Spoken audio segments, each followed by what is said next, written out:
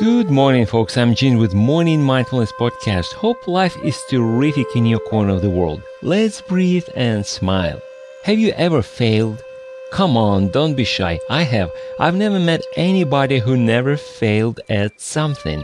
So everybody has and everybody will. The question is not, will I fail? Yes, you will, and I will. The main question is, are you still standing? I've done some things in life when I would fail and then give up because I thought I did not have what it takes. Now I know I did, but perhaps what I gave up was not that important to me. But what if it was and I just didn't know about that? I remember I got some great ideas in the past and I did not implement them because I thought it wouldn't work. Too much effort for too little return.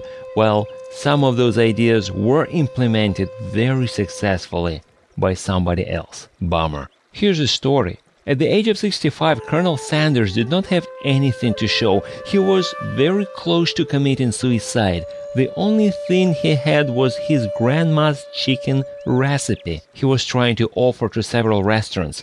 He received 1,009 rejections before somebody agreed to try his recipe.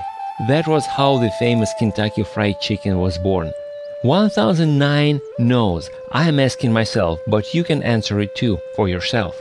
How long would I last receiving rejection after rejection? I'm not into KFC, but people like Colonel Sanders remind me the secret.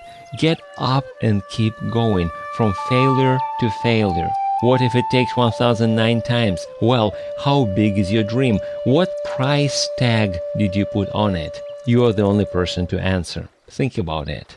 Thanks for stopping by. You can subscribe to my podcast or contact me through my site hpln.org. Now let's breathe and smile. I'll talk to you next time.